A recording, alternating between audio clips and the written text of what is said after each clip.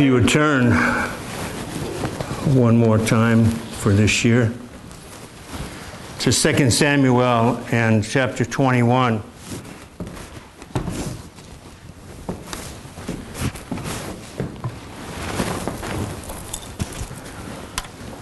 I'm going to read the remaining two paragraphs beginning at verse 15, and I've asked Jamie Hardick if he would pray God's blessing upon the proclamation of his truth. 2 Samuel 21:15. And the Philistines had war again with Israel. And David went down and his servants with him and fought against the Philistines. And David waxed faint. And Ishbi-Benob, who was of the sons of the giant, the weight of whose spear was 300 shekels of brass in weight, he being girded with a new sword, or with new armor, thought to have slain David. But Abishai, the son of Zeruiah, succored him, and smote the Philistine, and killed him. Then the men of David sware unto him, saying, Thou shalt go no more out with us to battle, that thou quench not the lamp of Israel. And it came to pass after this that there was again war with the Philistines at Gob. Then Shibbekai, the Hushathite, slew Saph, who was of the sons of the giant. And there was again war with the Philistines at Gob. And Elhanan, the son of Jarah-Oregim, the Bethlehemite, slew Goliath, the Gittite, the staff of whose spear was like a weaver's beam. And there was again war at Gath, where was a man of great stature, that had on every hand 6 fingers, and on every foot 6 toes, 24 in number. And he also was born to the giant. And when he defied Israel, Jonathan, the son of Shimei, David's brother, slew him. These 4 were born to the giant in Gath, and they fell by the hand of David and by the hand of his servants. Let us pray.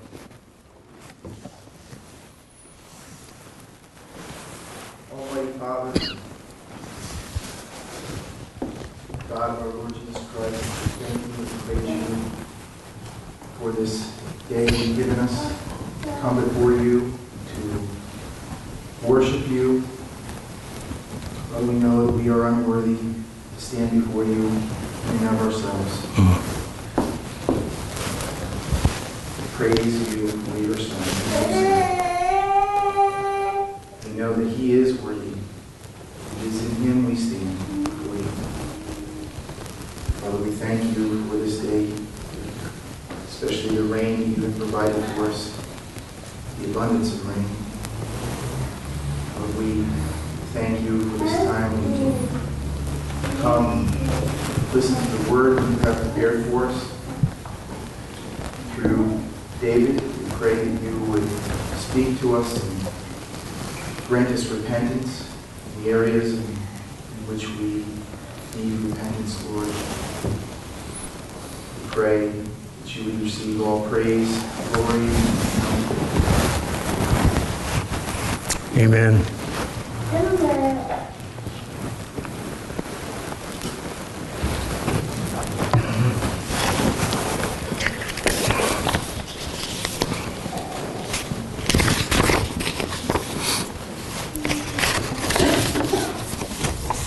I believe I mentioned a number of weeks back when we first stepped into this 21st chapter of 2 Samuel that most writers, virtually all that I consulted, regard chapter 21 through 24, the conclusion of 2 Samuel. They regard these chapters as something of an appendix to the books of Samuel, or to the book of Samuel. But there's a problem with Samuel's appendix. Some critics have suggested that it just be removed. I'm thankful that there aren't that many. They have put forth their second opinion that an appendectomy is needed to remove this appendix. I believe that those thinking that an appendectomy is in order are indeed out of order themselves. But that doesn't remove the difficulty of determining when some of these things took place. And frankly, different writers are all over different places. And for myself, I have to conclude that God the Holy Spirit has guided the gathering together of His Word in this book in the way that He would have it. And we can look at it both ways. That is, we can look at it, well, this might be something that's been added to the end of the book that actually happened in the middle of David's experience running from Saul, or perhaps this happened after David came to the throne and so on. We don't actually know for certain. We wonder if it is to be supposed that it ought to be considered a flashback, looking back at these things. Or perhaps it's a prequel. They have become popular. You know what a prequel is. After the first Superman, then they had to have another movie showing his parents sending him off from Krypton or something. That would constitute a prequel. Or maybe it's a backstory. Maybe it's just a rerun. We just simply don't know. And so I think that we can leave it at that and just discover what God will show us by His Holy Spirit as we read and study these portions of His Word. What the intention of placing them in our Bibles in this particular position is. Regardless of the view that we may take, we have before us, in the remains of this chapter, an account of some battles. At the very heart, we are provided, or at the very least, we are provided information that is such as we have nowhere else, unless it be in 1 Chronicles and a brief passage in 1 Chronicles 20. We're given some answers there, at least, to help us. I'm going to read that portion from 2 Chronicles 4 through 8,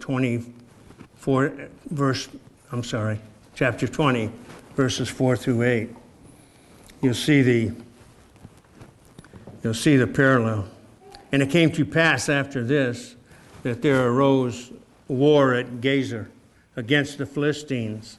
Then Sibbecai the Hushathite slew Sippai of the sons of the giant, and they were subdued. And there was again war with the Philistines, and Elhanan the son of Jair slew Lami, the brother of Goliath the Gittite, the staff of whose spear was like a weaver's beam.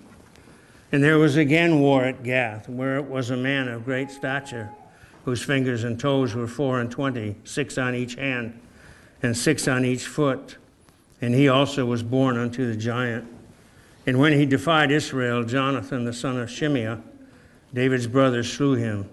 These were born unto the giant in Gath, and they fell by the hand of David, and by the hand of his servants, or his soldiers, or his men. You can see the comparisons. You can see how that much of this is repetition of 2 Samuel, and yet there are rather interesting distinctions. We don't know if this first war that's mentioned was at Gezer or whether it was at Gob. We have these distinctions.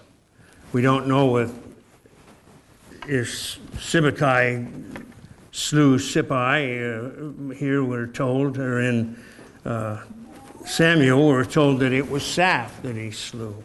Most of the writers tell us that these names are variations.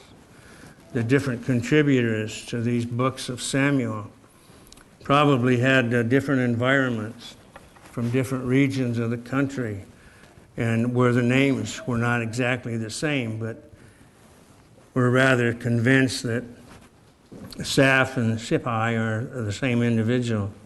And that Elhanan, the son of Jair, that he is from Bethlehem, or he's from this region. He's not just Elhanan, the son of Jair, but we find that the one writer uses the term Jare Origim and speaks about him slaying Goliath the Gittite. I believe that they're speaking about the same incident and the same individuals. They're just using different terminology, different names for these individuals. I don't think there's a great problem. There's agreement in most matters. But the concurrence of these two accounts is this. I hope you noticed. The one thing they agree expressly on is the repetition of there was war again with the Philistines. There was war again with the Philistines. There was war again with the Philistines. This agrees, does it not, with what the Scriptures and Christ himself have to say about the children of God, believers in the Lord Jesus Christ. In this life ye shall have tribulation. Just because you win a battle yesterday doesn't mean you're not going to have a battle today. And how foolish to imagine that that would be the case, that we have any occasion to be able to rest on our laurels, as it were. An important difference between the Samuel and the Chronicles report is the feature with regard to the saving of the life of the king, David. That is totally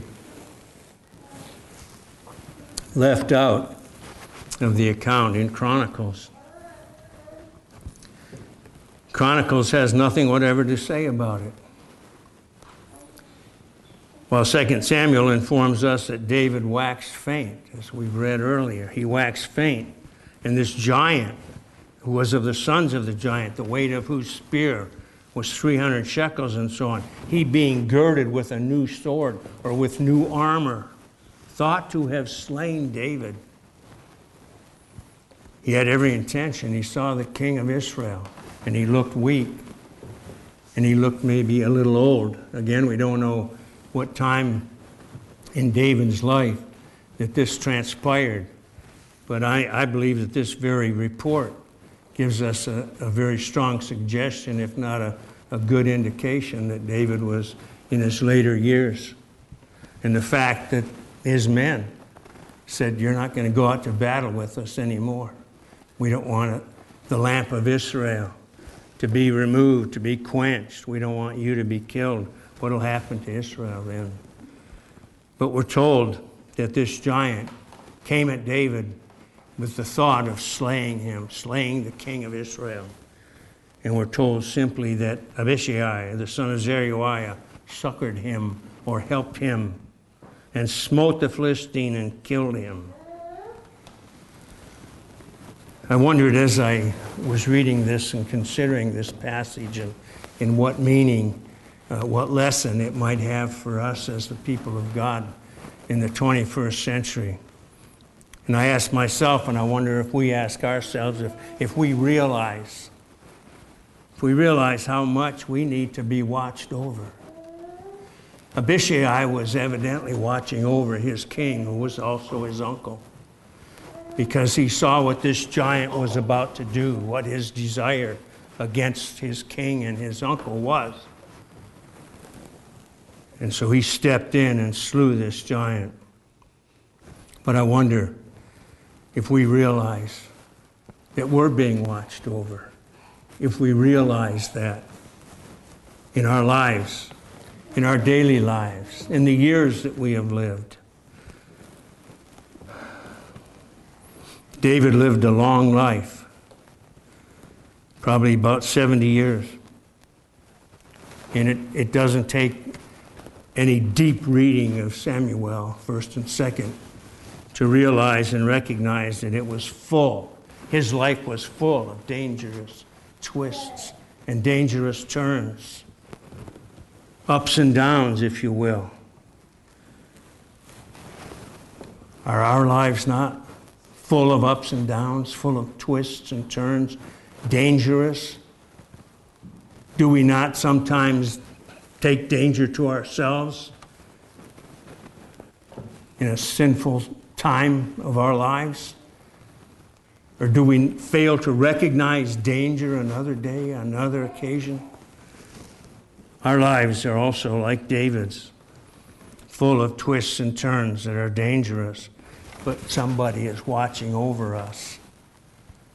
Somebody is keeping us. Somebody is preserving us and protecting us. David was, as I suggested, evidently getting a little older as we see him in this account. This giant, Ishbi-Benob, recognized the frailty, it appears. And he recognized it to his advantage. And he was going to take advantage, full advantage of it, to end the life of David, king of Israel. He thought that he would be able to kill him easily. Him being somewhat aged and weary, both. But Abishai helped him, succored him, and slew the giant marauder, the giant Philistine. Have we any true idea of how frail we are? One of the things that we inherited from our father Adam, above all else, and I think it's the father of all sin, is pride. And we're slow to recognize, we're slow to admit how frail we are, how untrustworthy we are, even to our own selves, or how that our lives hang in a balance. We have only that breath that is in our nostril right now. We don't have any promise, any guarantee of the next breath. But I wonder if we reflect on that very often, if we actually consider it, how the danger that we are in as we walk about every day. But when we reflect on that, we need to reflect on the fact that Jesus Christ is watching over us. He has provided for us. And He has sent His Holy Spirit, another comforter, to watch over us as He intercedes for us at the right hand of God, ever living to intercede for us. What does that mean to us? Does that mean anything to us that our Lord Jesus Christ, our Savior, is at His Father's right hand, always and ever living to intercede for us? When we're about to do something stupid, when we're about to do something sinful, when we're about to be taken down by some giant, if I can put it that way, that He's interceding for us. He's watching over. He knows. He's our Abishai, if I can put it that way. We don't have any true idea of how frail we are. We learn it piecemeal. As our body weakens, as we age, we learn it. Or in other manners, in other ways. If we're in some kind of an accident, we realize when we have broken bones or worse, how frail, how weak we are, pitifully frail and weak. And then perhaps we consider, and I hope we don't say, boy, was I lucky, because that's not what the truth is. We say the Lord has saved me from this or that, but we also recognize how easily it would have been that we had been killed in that accident or whatever the happenstance was. Do we understand, I'm asking, our weakness and vulnerability? I don't know whether David did at that time or not. Maybe if he did, he wouldn't have been in that battle at his age. Or he would have recognized after he had been marching for a while that the old body doesn't take it so well anymore, and he would have asked to be excused. We don't know, we're not told. But I ask if we recognize our weakness, our vulnerability, our frailty, our helplessness apart from Christ. We can do all things through Christ, but without me, he can do nothing, he said himself. There's a roaring lion going about, a roaring lion that's a giant going about seeking whom he may devour. What protects us from being swallowed up by him at his pleasure whenever he wishes? Were it not for the fact that Jesus is our helper, our Abishai, the one who succors us, the one who cares for us. If it were not for him standing ready in an instant to help us when Satan assails us with temptation, when Satan assails us with physical harm or whatever, we had been devoured many times over by that roaring lion if it were not for Christ. John Bunyan, in his Pilgrim's Progress, which is not only an allegory, but it's a biographical allegory drawn from his own life's experience. If you want confirmation of that truth, just read his Grace Abounding to the Chief of Sinners, which is actually a biography from his own pen. But he speaks of the many dangers that Christians are exposed to in their journey to the celestial city. Just to mention a few, he is confronted by Apollyon, the old serpent, the devil. And Bunyan discovers to us in this book, this allegory, that this Apollyon has many agents along the pathway to the celestial city doing his bidding, such as Mr. Worldly Wise Man. Have you ever met a Mr. Worldly Wise Man? Telling you how foolish you are going to church every week. Telling you how foolish you are believing that myth. Mr. Worldly Wise Man. Or Mr. Legality is confronted by our pilgrim as well, and many, many others, on even unto the land of giant despair, where Christian and hopeful were confined in Doubting Castle, where giant despair threw them. The devil and his agents keep watch for those getting weary, for those who are inclined to turn around and walk back, for those who look weak. These agents are all looking, and Satan himself, that roaring lion, is watching and waiting as well. I was wondering if any of you children, any of you young people know what a gnu is. It's not just opposite of old. I always pronounced it GNU because I thought new was kind of funny, but it's spelled G-N-U. Do any of you know what a gnu is? They are sometimes also called wildebeests. They are a type of antelope found in Africa. They have horns, and they're something like cows or something like the antelope that we know in North America, I suppose. They migrate every year, though. Every year, they must find fresh grazing land for food or starve to death, so they migrate. It's almost like birds. At a certain season, you see the flocks heading south. These wildebeest, they're heading for more grazing land.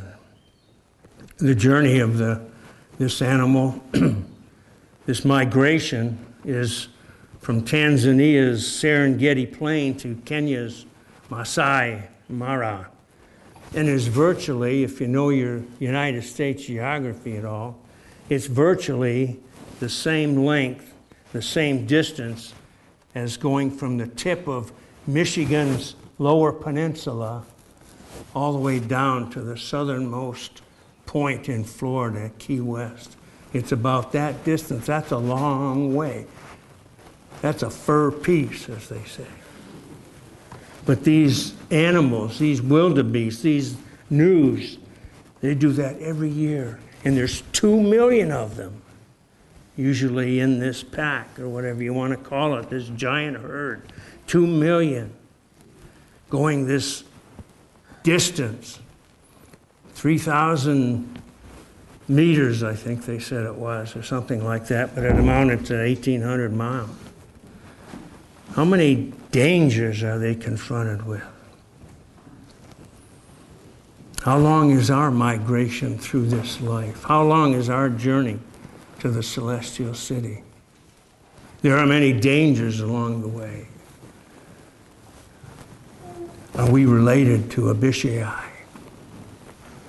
Can we depend upon him to help us, to succor us, as David's nephew did for him?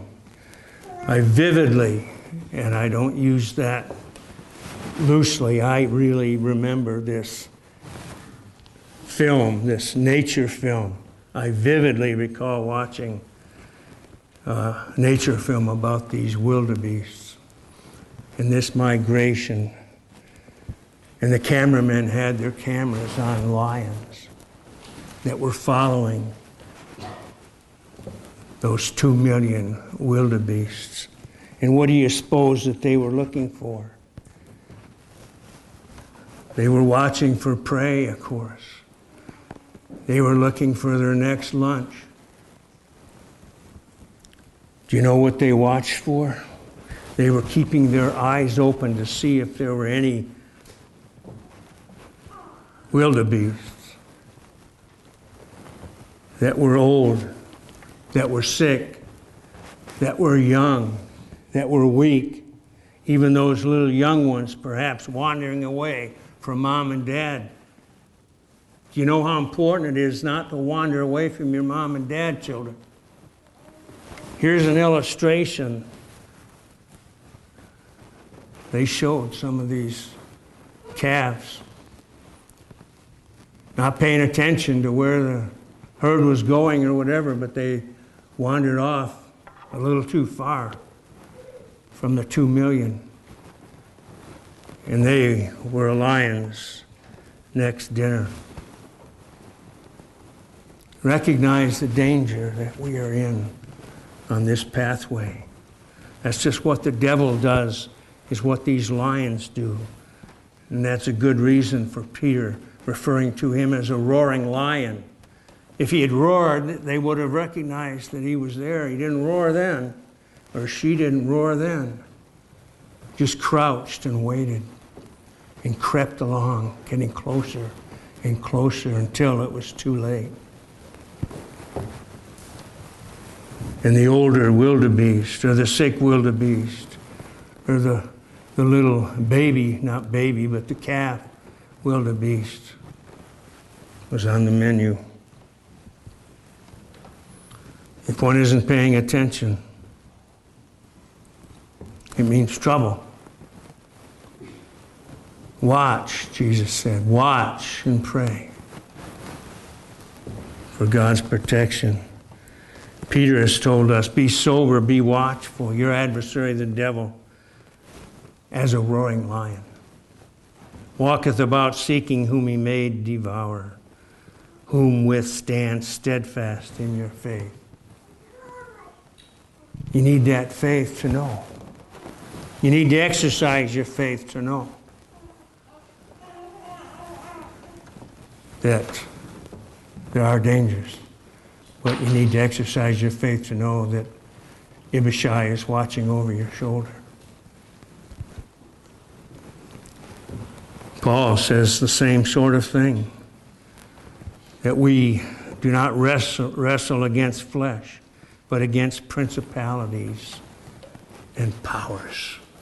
That's the danger. That's the Mr. Worldly Wise Man, the Mr. Legality, all of those, the judges and all of those in Vanity Fair. Bunyan calls this world a city by the name of Vanity Fair. There's a Vanity Fair going on in the town of Vanity.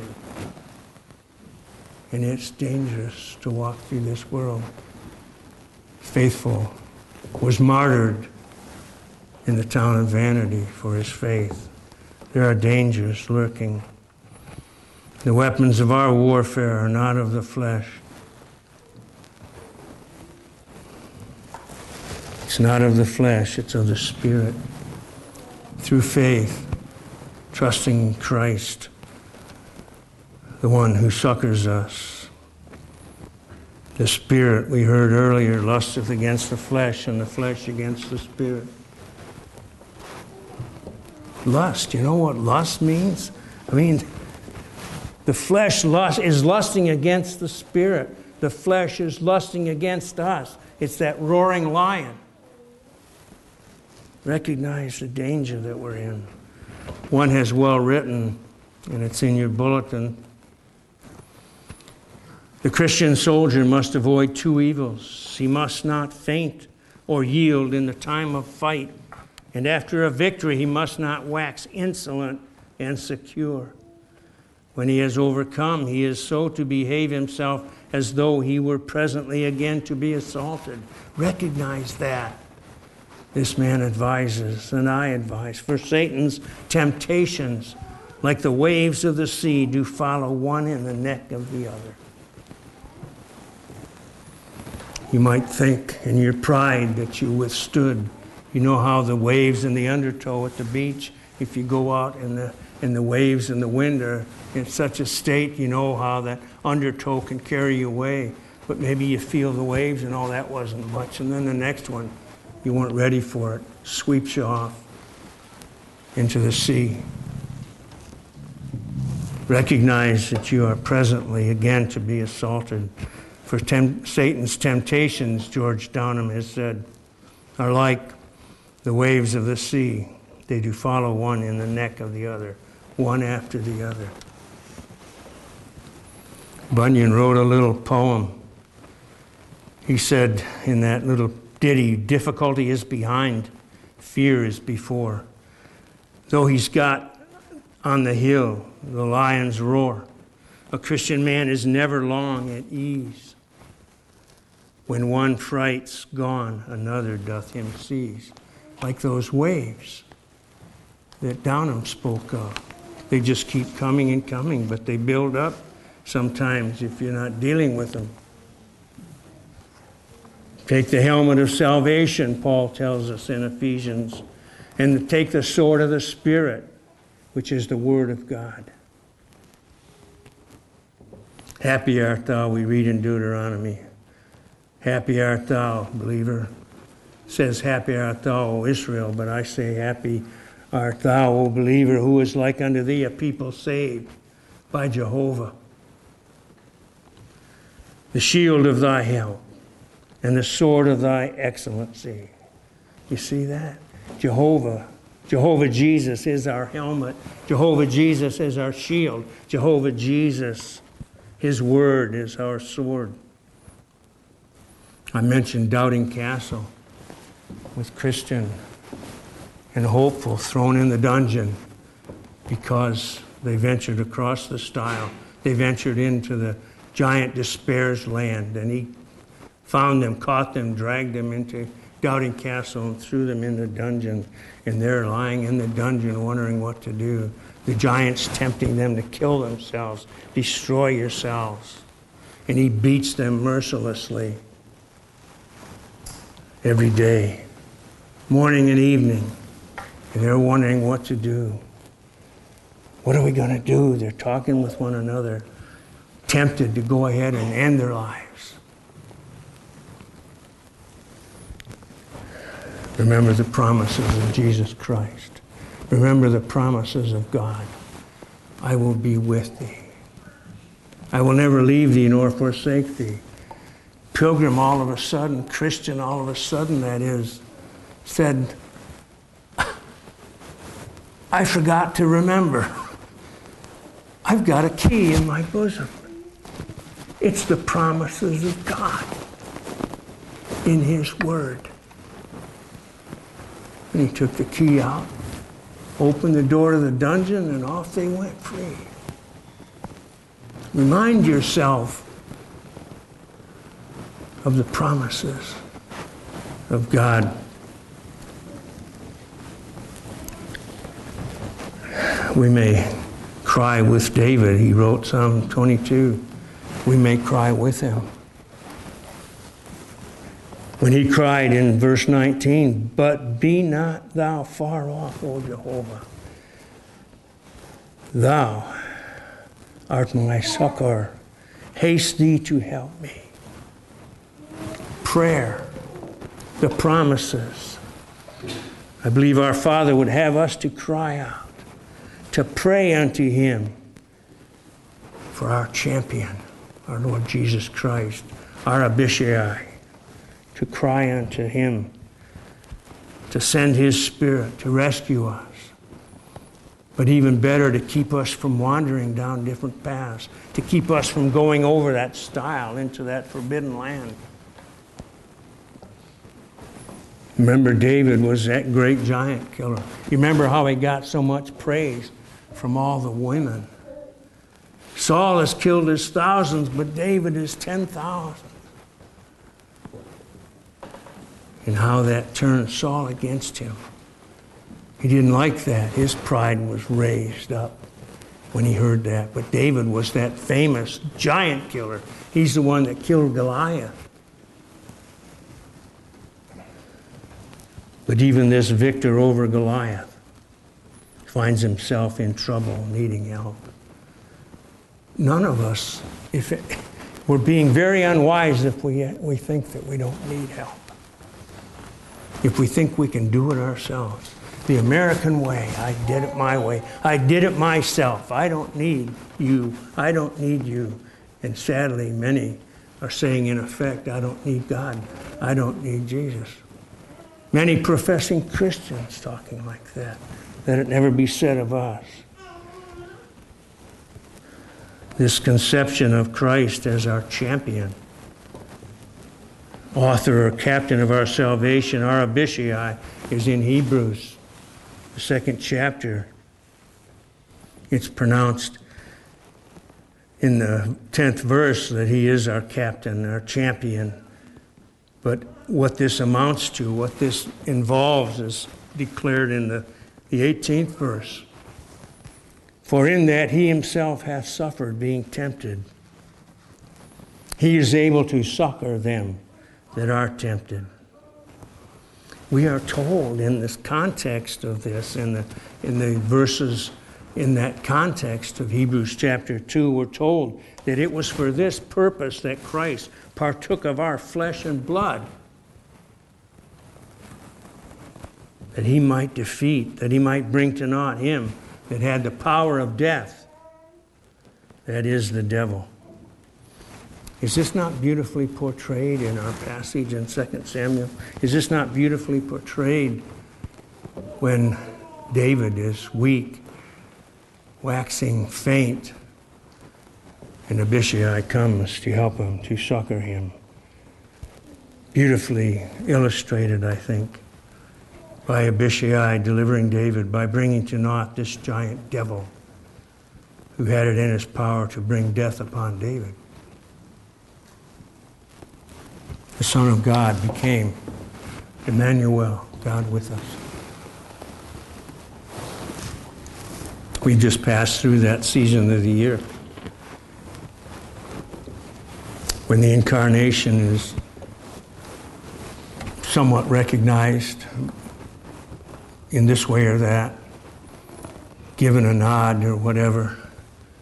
But we don't know exactly when it was, but we do know that it was, that Jesus Christ did come. He did take upon himself, bring his nature unto our nature. He became Emmanuel in order to lay down his life for us. He is that succorer. He is that paraclete. You remember when he said in John that he would send another, underline that word, another paraclete, another comforter, another advocate. That's what he is himself. When he says he's going to send another, he's speaking of his leaving, but he's going to send another. That tells us that he himself is our advocate. And if you don't believe it, John in his first epistle reminds you. He is the one to succor, to comfort, to advocate for us. The word means, paraclete means call to one's side, to one's aid. Suggests the capability or the adaptability for giving aid. David needed aid from that giant. We need aid from the wickedness all around us, from the giants all around us, from the giants within. We need aid. We need to cry out for that aid. Abishai, the son of Zeruiah, succored him and smote the Philistine. Put that in parallel with, for that he himself has suffered being tempted, he is able to succor them that are tempted. David needed a champion, did he not? We need a champion. Christ is our champion, our hero, if you will. Now, I know the term hero has been dragged so low that everyone in the whole country is a hero, everyone in the world is a hero, but I'm talking about a real hero, a real champion. Our Lord Jesus Christ. I believe he's seen with the eye of faith in this text when we see Abishai succoring David. He's seen as our champion, our deliverer, our helper. Is that why, not why he has referred to himself as our advocate? Because he will advocate for us. He comes alongside. He is our paraclete. He is our champion. He has taken upon himself our flesh and blood.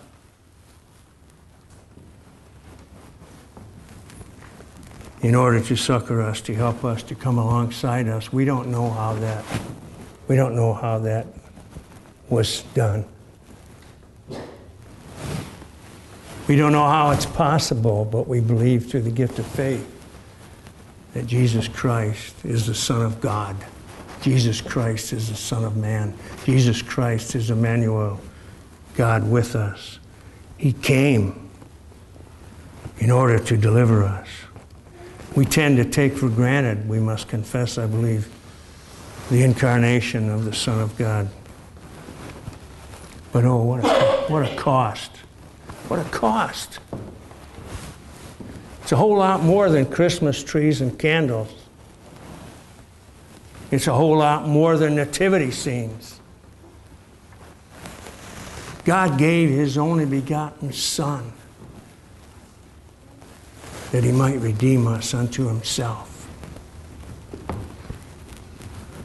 Our champion. What cost? We can't even plumb the depths of the cost that would be involved at God giving his only begotten Son for that time period, that he might redeem his people. He came in the fullness of time. He himself spoke in Psalm 40. I'm convinced that it's the speaking of the pre-incarnate Christ in Psalm 40 when he said, "Lo, I am come. He didn't say, lo, I come. He said, lo, I am come. I am. Says the great I am is saying, I am come. Lo, I am come. In the roll of the book it is written of me.